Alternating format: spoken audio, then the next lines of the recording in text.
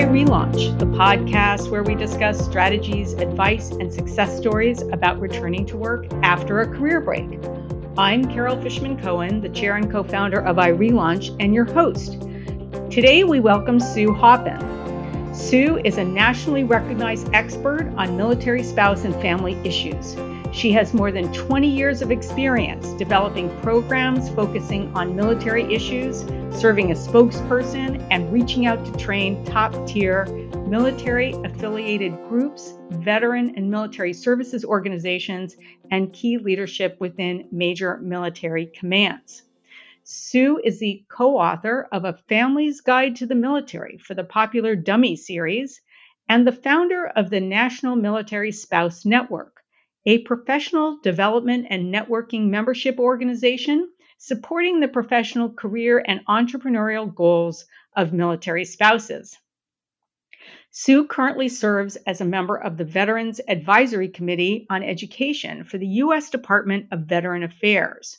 She was a presidential appointee to the Board of Visitors of the United States Air Force Academy and served as the first Deputy Director for Spouse Outreach for the Military Officers Association of America, known as MOA for short.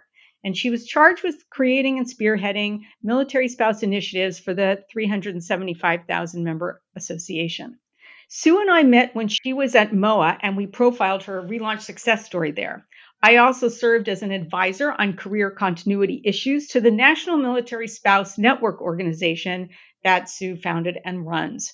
Sue, welcome to 321 iRelaunch. Oh, Carol, I'm so happy to be here. Thank you so much for the invitation.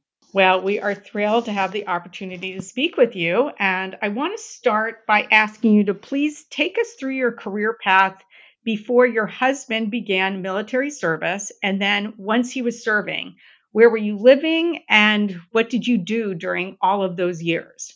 Sure. So I met my husband when he was still a student at the Air Force Academy, and I was actually a year behind him as a student at the University of Denver, just up the road.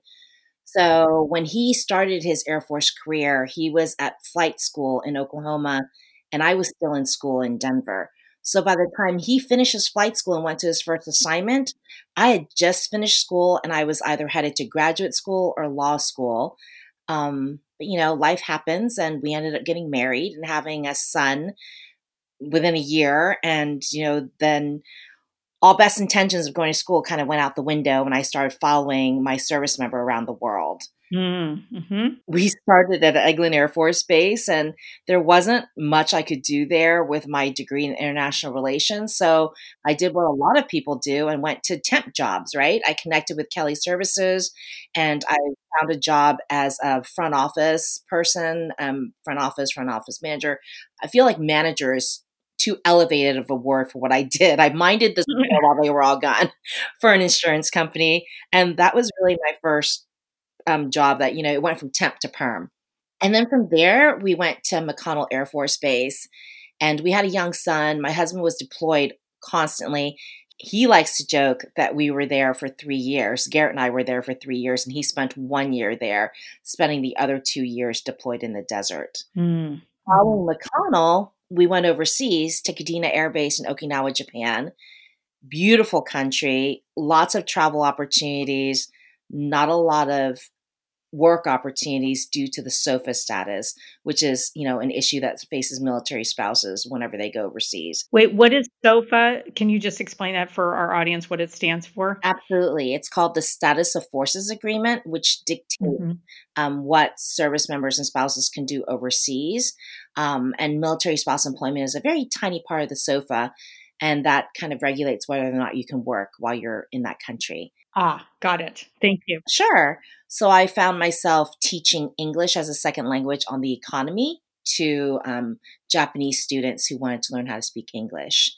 And then, by the time our son was able to go to school full time and I was ready to relaunch back into the workforce, we got another overseas assignment to Ramstein Air Base in Germany. Mm-hmm. Again, not a lot of opportunities there for a professional spouse unless you wanted to work on the installation or for one of the defense contractors, which was not something that I had explored at that age.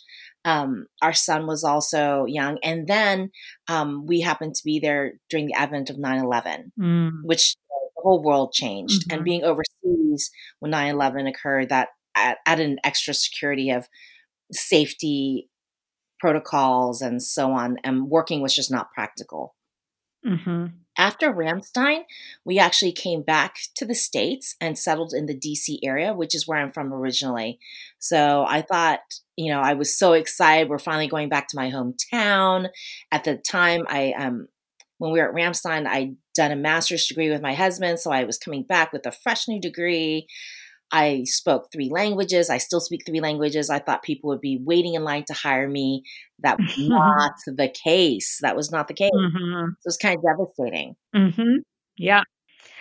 So when you were there in DC, what happened after that? Did you keep moving around or were you there for an extended period? So we thought we were actually just going to be here for 3 years and then we were going to move. But we decided that our son really liked the area. Our family was here. He loved the schools. There are a lot of military, State Department children, people who had been overseas. So there was a lot of diversity in the population in the schools. So he really loved it. He didn't want to move. And so we had decided that we were just going to homestead here, meaning we were going to spend more than 3 years here. And my husband could move if he wanted to, but we were going to stay. But we still thought we were going to be subject to another move. But in the end, we ended up staying here until we retired. Did not know that when we got here. So when we got here, I went into the job search with the notion that I was looking for a job for the next 3 years. Got it. And so what did you end up doing? So I ended up working at MOA, but that was actually not my dream job. My dream job was to be an analyst for the FBI, and so I applied for a government job, and I was actually in the application process. And this was when they were accelerating hiring processes. So I was notified that, hey, you're picked as an alternate, but we really need to hire a lot of people right now. So this was in the early 2000s. We really need to hire a lot of people right now. So we're going to put your application through with the primary, and you guys are both going to get your security clearances, and then we'll see where it lands after this is all done. Mhm. So fast forward, I think it was like 4 months, which I think is accelerated for the government, but it was like 4 months. Yeah. And they said, you know what? The primary came through, he checked out. And so we're going to offer him the job in DC. But would you be open to a job somewhere else? Because we really like your package. And my first thought was, oh my gosh, something else I can hate my husband for. I can't take a job. It was one of those frustrating moments where I'm on the phone with the person. I'm just thinking, what do you not understand about the fact that I'm a military spouse and I really want to live with my family? I can't go. And I Right. still remember him at the time asking, well, do you want to know where it is? And I'm like, was it DC, Maryland, or Virginia? He's like, no. I'm Mhm. like, no, I don't want to know where it is because if you tell me it's Hawaii, I'm going to have to divorce my husband. So you never found out where it was? No, and and I never regretted that. But Right. that was a crushing blow because, Yeah, I've for gone through the sure. process for so many months and the polygraph and everything. And while I was going through the process, I had another temp job that I was working. I was working for a computer software company, and I wasn't looking for a job because I knew I had a job to pay bills now, and I was waiting for my big job. And so I was just going to events and networking. And I went to an event at the National Defense University. My mentor was teaching there, and she said, "You should really come and learn about Congress and the military. There's a really great session. The one that's being taught tomorrow is about lobbyists. You should come and listen to Mhm. the speakers." And I met a speaker from MOA, from the Military Officers Association. Um, Okay. and, she was so impressive because we met, we learned from two different speakers. One was a lobbyist who was a lobbyist for hire. So they just lobby on whatever issues they get hired to lobby for. With MOA, the lobbyist was there. They're like, we only have one issue we care about, which is military families and veterans. So Mhm. service members. So everything we do is to advocate for a better quality of life for them. I was so taken by their mission that I walked up to her afterwards and said, here's my business card. If you ever need a volunteer, if you ever need someone to lick stamps, back when we licked stamps, or Yes. fill envelopes, give me a call. So the next day, she actually called and said, "We'd like to hire you." And my thought was, "I'm actually not looking for a job, but thank you." And Mhm. so, like, I got several calls from them. And so by the time the FBI had said, that they weren't going to hire me for that initial job, Mhm. it was devastating. But I'm like, I'm ready to work. I was ready to work yesterday. So I called MOA and I said, "I don't know what the job is. I don't care. I'm ready to work. I'm all in." And so Mhm. that's how I got the job. Wow. Well, let me take you back to one thing you said earlier. You said, "My mentor told me to go to this event." So can you tell us, like, how did you get this mentor? Was that over a period of time, and what happened there? We had met when we were in Okinawa, and she was actually the spouse of our commander at Okinawa Air Base, Air Force Base. So the general in charge of the installation, that's the commander, she was his wife. And she had actually taken time off of her job, working as a professor at NDU, National Defense University, to accompany him to Okinawa. So she was already a professional woman in her own right. She used to be the chief of staff for Senator Leahy. She worked on the Ag Committee. I mean, she was a Hmm. woman who was on her own career trajectory, took the time off, married her husband later in life, the second marriage for both of them. And she went, and like, she was such a breath of fresh air because she landed on this installation. She didn't bring any biases into the situation, and she was just a problem solver, and I could really relate to her. And so, I just would look for opportunities to engage with her in conversations. And I served as the president of the spouse club at Kadena. So we had an opportunity to work together a lot. And then when we came back to DC, we stayed connected. And pretty much if she told me there was something that I needed to do, I would do it. Anytime I was going to make a career change, I would just give her a call and ask for advice. And in years later, she would become my sponsor as well, to where when an opportunity came up in the Obama administration, she would actually put my name in for positions. Her husband Mm. went on to be the ambassador to Saudi Arabia. Um, and so she was actually the person who encouraged us to reach out at NMSN, to reach out to the State Department, to bring State Department spouses into the fold of the work that we were doing. So I've been really fortunate to have really great mentors and sponsors throughout my career. All right, so we'll talk about the National Military Spouse Network, the NMSN, in just a minute. But I have one more question for you, and that was when you were interviewing for this FBI job that ended up not working out, and then you had that exchange about the MOA job, and ultimately they hired you. Was there any discussion at all about the fact that you had, career breaks and career continuity issues, or I'm guessing the MOA people both were thrilled to have you because you were a military spouse yourself. Was there any discussion about that with the FBI job? There wasn't actually with the FBI job, and it didn't become an issue until the job was actually offered to me. Okay. And so I really respect that about them. No, that never became an issue. And I don't know if that's the norm or whether that was an anomaly, but now that you mention it, that never came up. So interesting. And then the MOA job, you have the lived experience of the audience that they want you to serve. So that makes a lot of sense. But when you said yes to that job, was there a discussion? Did they say how long are you going to be in the area? And is this a short-term thing for you?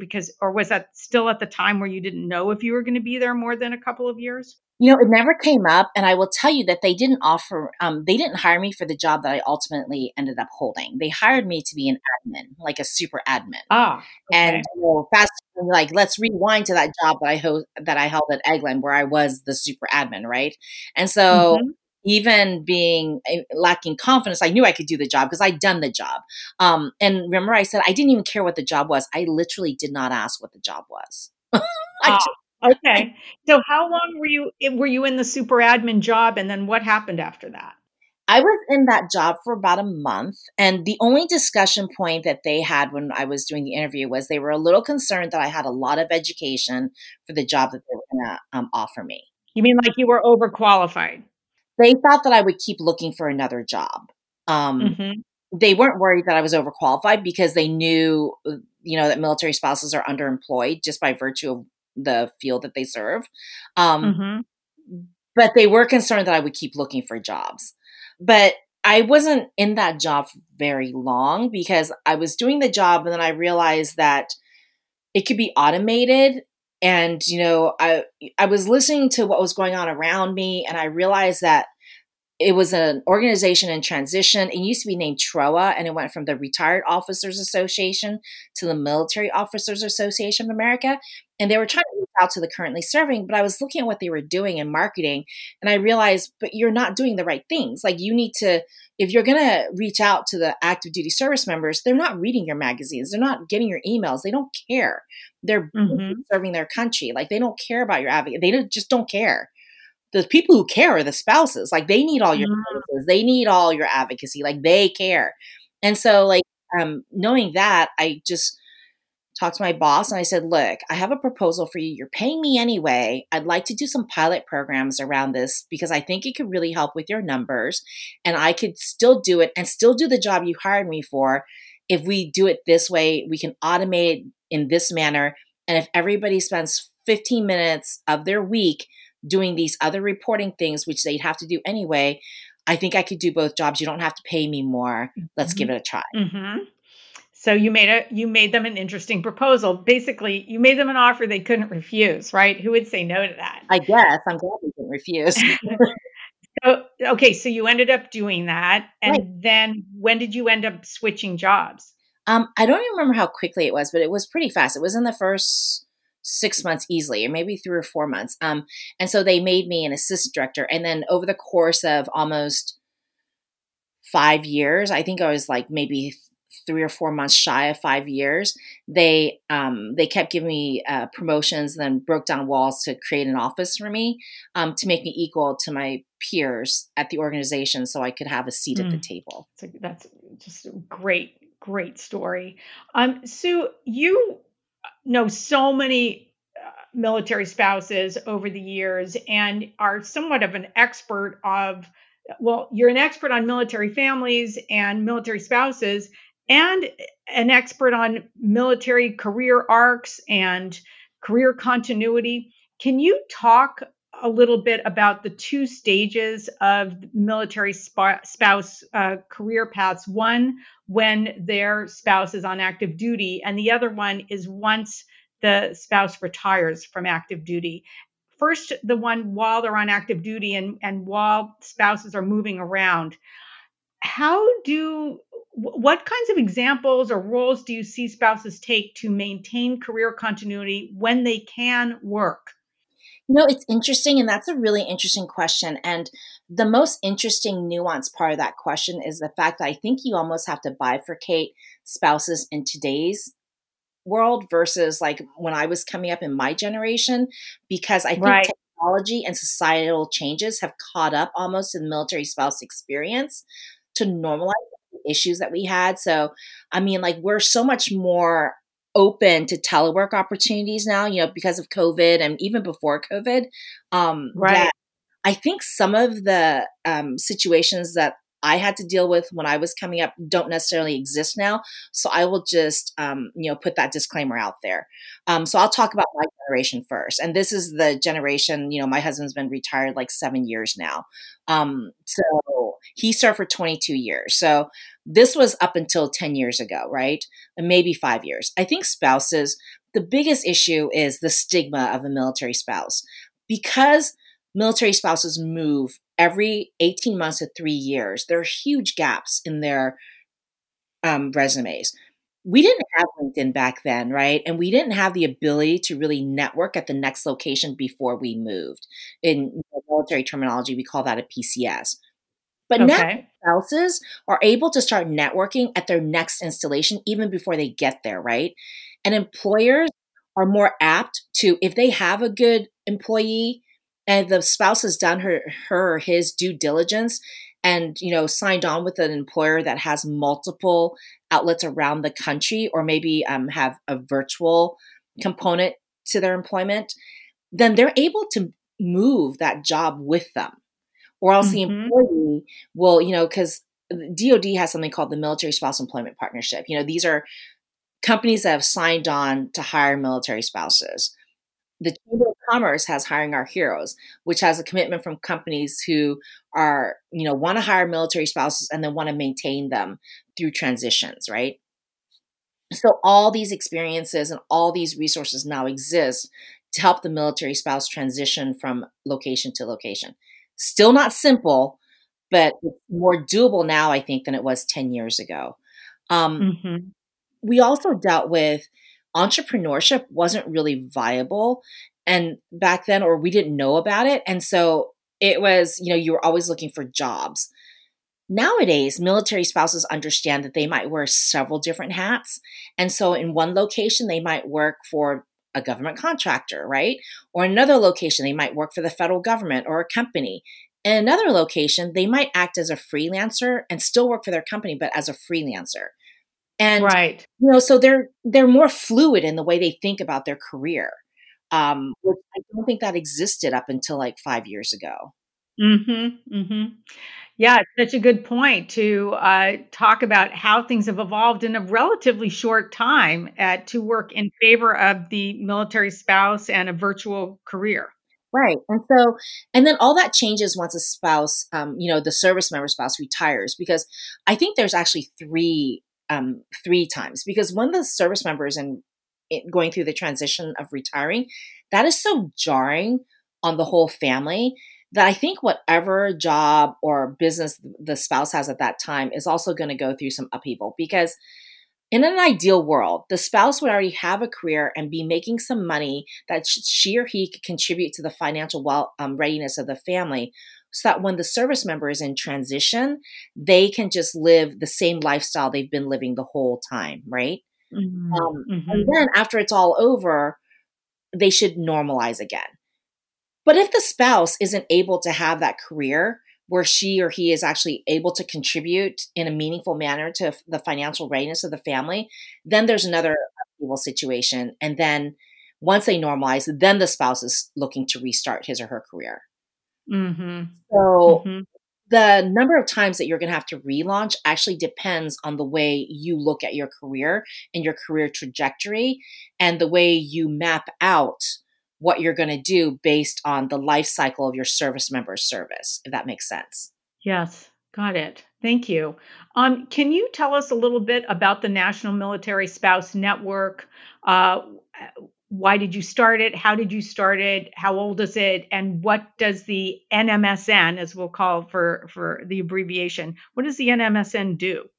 Sure. So I started the National Military Spouse Network 10 years ago. We're exactly 10 years old this year. We're very excited about Hmm. that. Thank you so much for being part of our journey, Carol. Oh, it's been a privilege to even contribute a teeny amount to it. Well, we So love I you love so. watching this evolve from the very early days. So selfishly, I started it because I had such a tough time finding a job when we came to DC. And I just thought, this is my town. I grew up here. This is where I come from. Why is it so hard for me to find a job? I have a binder that's about an inch and a half thick of rejection letters. I keep it in case I ever lose any of my passion. I'm like, why do we do this? And I look at the binder, I'm like, ah, yeah, I remember why we do this now. Um, and I just didn't want another spouse to have to go through that. I just thought it was ridiculous that it would take me 18 months to get a job, because it's not like I didn't have the connections. It's not like I didn't have the background. It's not like I didn't have the qualifications. Mhm. I just didn't have the right networks and the right know how. And so I didn't know how a spouse who wasn't from this area was ever going to survive here if they couldn't connect with somebody who could kind of guide them. So very simply, I just wanted to connect my friends who needed jobs with my friends who had jobs. But when I started that route, I realized that military spouses weren't career ready because they didn't know that people were actually looking for them. And again, this was 10 years ago. And so it's almost like we had to take it back to square one and start these conferences to teach them everything they need to know for their professional development on salary negotiations, what to wear, how to network, etc., like everything. And then we had to bring employers to the table. And so, you look at the playing field now and you're like, there's so many players in the spouse employment arena that I can't believe that this was lacking back then. But it was. Mm. It really didn't Mhm. exist. And so we're really happy that, everybody is out here now doing all this great work. But back then, it was a real need. And so that's why I started. Right. And how many people are in the network now? So we have about 20,000 people in our community who access us either through our website or on social media platforms or at our events. And our recent white paper, the 2020 white paper, has been accessed by over 44,000 people.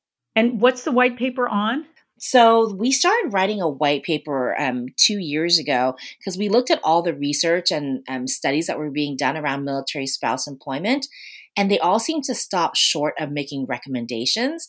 And we're like, we could do this. Like, we can take all the research and analyze it and spit out some recommendations based on the gaps and opportunities.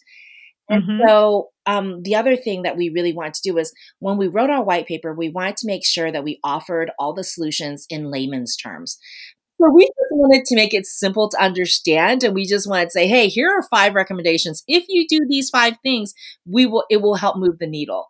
And then I guess other people, it resonated with people because the first year we put it out, every recommendation we made was introduced as potential legislation. Mm.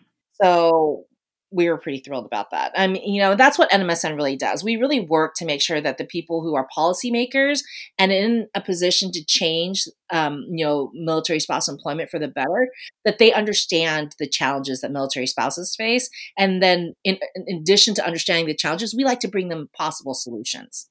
Got it. Well, let me ask you this, Sue.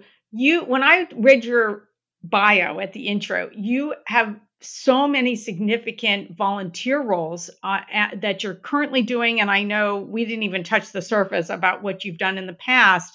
And I wanted to know if you could comment on the whole concept of strategic volunteering and the impact that it has had on your relaunch and on your career path since then. Sure, I wouldn't have a career if I hadn't engaged in strategic volunteering. And that sounds like a bold statement to make, but it's absolutely true. When I went to pull together my resume the for the FBI application, I worked with a resume writer, and he actually pulled out the things I'd done, to come up with analyst bullets. And yes, education was certainly part of it, but if I hadn't done the strategic volunteering, I would have missed out on an entire segment of, the application that required certain skill sets that I attained through strategic volunteering. So, Hmm. I'm a huge proponent of it, and I really think that, for anyone, not just military spouses, but for anyone out there who is in a position where, they might be engaged in elder care or staying home with children, I really encourage people to engage in strategic volunteering, and I know you do too. But I think it's really important, and we always tell our NMSN community, it's like, understand that not all volunteering opportunities are equal. If you're in a financial field, look for something that'll allow you to stay within that field. Maybe it's tax help on the installation where they're helping prepare tax paperwork for service Hmm. members. Or if you're in event planning, there are plenty of events that take place. Or if you're in marketing, I mean, there's so many opportunities to engage. People are always looking for force multipliers, and you're going to be able to hone your skills and stay relevant. And I'm really, really, really grateful that I happened to fall into strategic volunteering, and that was purely by accident. And I just thank whatever pointed me that way. And I mean, I started volunteering because they paid for childcare. My husband was employed, my son was young, I was starting to speak in not full sentences. I mean, Yes. it was terrible. I needed to get out of the house, and someone told me, and we were poor. Like, we had our son when my husband was a second lieutenant, which is very young in the military, and so we had no discretionary income. Everything went to diapers, right? And so it wasn't like I was going to pay for childcare so I could have a break. But when they said, "Hey, like if you volunteer, they pay for your childcare," that's all it took. That hooked me. Mhm. But then the Mhm. ability to make an impact kept me. And can you give us an example of an early volunteer role that you had that was relevant later, for example, when you, applied for the MOA job? Sure. So I served as the president of the spouse clubs often. I don't know why. I think it's because I was the only person to ever make eye contact with people when that position came up. But, but that meant that I was leading volunteers, and that meant that I was in charge of a budget, a philanthropy budget and an operational budget. It meant that we Mhm. put on X number of events per year, and it meant that I had to be able to brief leadership because, we had to we were accountable to the installation. I had to understand and read contracts as we were negotiating our nonprofit status, budgets. I mean, it was all in there. And it was just, it's just changing your mindset and the way you look at it. I was just the president of an OWC, Officers Wives Club at the time. Now it's Spouses Club. Mhm. But no, Mhm. I mean, if you break it down to the volunteer opportunity, to the actual skill sets, there was marketing in there was publicity, there was negotiations, there's event management, there's volunteer management, all sorts of bullets. And so valuable. So I was able to do that several times. And then I also would give advice. So like people would call, and the calls just and they grew in terms of, the frequency, but also in terms of the people who are calling at the end of, not the end of the volunteer work, because I still volunteer. Like even now, I get calls from the government, like the White House calls, because Mhm. they need specific advice on specific issues. And so it's always weird when that happens, but you just take the call, you give advice to the best of your ability, and then you find yourself an appointee and giving advice on a more frequent um, time, like with more frequency. Mhm. It's interesting, like volunteering. I've always been a huge proponent of it. I believe in it. I think it's because I grew up understanding that too much is given, much is expected, and you kind of live that ethos, that servant leadership. And if you're in a position to help, you should. And it's all the other cliches, but it makes you feel so good to know that you're doing something to help other people. Because the notion of doing good while doing well, I love it. I mean, I think that's why we started NMSN as a social enterprise, right? Because it exactly fits into the way we live our lives. Right. Now, Sue, we're running out of time now, so I'm going to kind of combine my last two questions because you relaunched your career at MOA 15 years ago now in 2005, and I wanted to ask you, like, looking back on your relaunch, is there anything you would have done differently? But it's almost the same question that we ask all of our podcast guests, which is, what is your best piece of advice for our relauncher audience, even if it's something that we've already talked about today? So just want to know, between those two questions, can you give some advice or talk about something that you might have done differently? Sure. I think some things that I would have done differently is I shouldn't have waited to start. I think I was just waiting to start my career when my spouse retired, and that was foolish. I should have done what I could to chip away at it throughout the Mm. years. I mean, I started, I think, 5 years before he retired, but I should have done more, right? I'm really fortunate that I fell into strategic volunteering, but I think people should put that into their toolkit of ways to stay relevant. And that would be one of my recommendations to stay relevant. But the other thing I should have done was I should have been better at keeping up with industry trends, meaning salary, like what's the current salary? How do you negotiate compensation packages? Like the compensation packages that exist now are different than, when I relaunched 15 years ago. And so I think a better understanding of those would help. Hmm. And you have to trust but verify, especially for the people coming out of the military community. Our community is a bit of a bubble. Most people live by a certain creed that involves like honesty and integrity. So entering the workforce, I trusted everyone and took them at their word. And it sounds really naive, but like not everyone is an honest broker. And, like just because you'll run into dishonest people and people might be less than moral. I know that sounds really crazy because everybody's like, do you have to understand that? Like, that's just a matter of course. But coming out of the Right. military community after you're there for like 20, 30 years, you kind of, it's not homogenous, but on some things about honesty and integrity, it's kind of homogenous, right? Hmm. And so I Hmm. think the other thing, the final thing that I would recommend for people is please stay relevant and keep everything up to date even before you relaunch. I mean, be disciplined about keeping up with your connections on LinkedIn and in person. You don't do that when you need them. You just maintain those relationships throughout. And then I think that includes maintain up to date bios and headshots because you never know when an opportunity is going to arise and you want to be ready. Right. Well, so much great advice there, condensed into a small amount of time.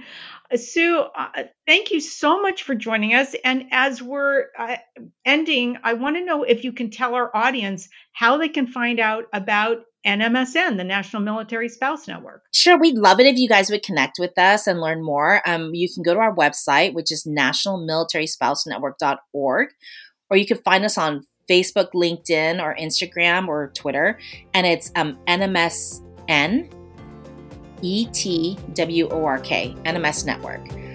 We'd love to connect with you all, and thank you so much for this opportunity, Carol. It's been so lovely catching up with you. It's been lovely having the conversation, Sue. Thanks for joining us. And thanks for listening to 321 I Relaunch, the podcast where we discuss strategies, advice, and success stories about returning to work after a career break. I'm Carol Fishman Cohen, the chair and co-founder of I Relaunch, and your host. For more information on I Relaunch conferences and events, to sign up for our job board and access our return to work tools and resources, go to irelaunch.com. And if you like this podcast, be sure to rate it on Apple Podcasts and your favorite podcast platform. And be sure to share this podcast with a friend on Facebook, Instagram, and other social media. Thanks for joining us.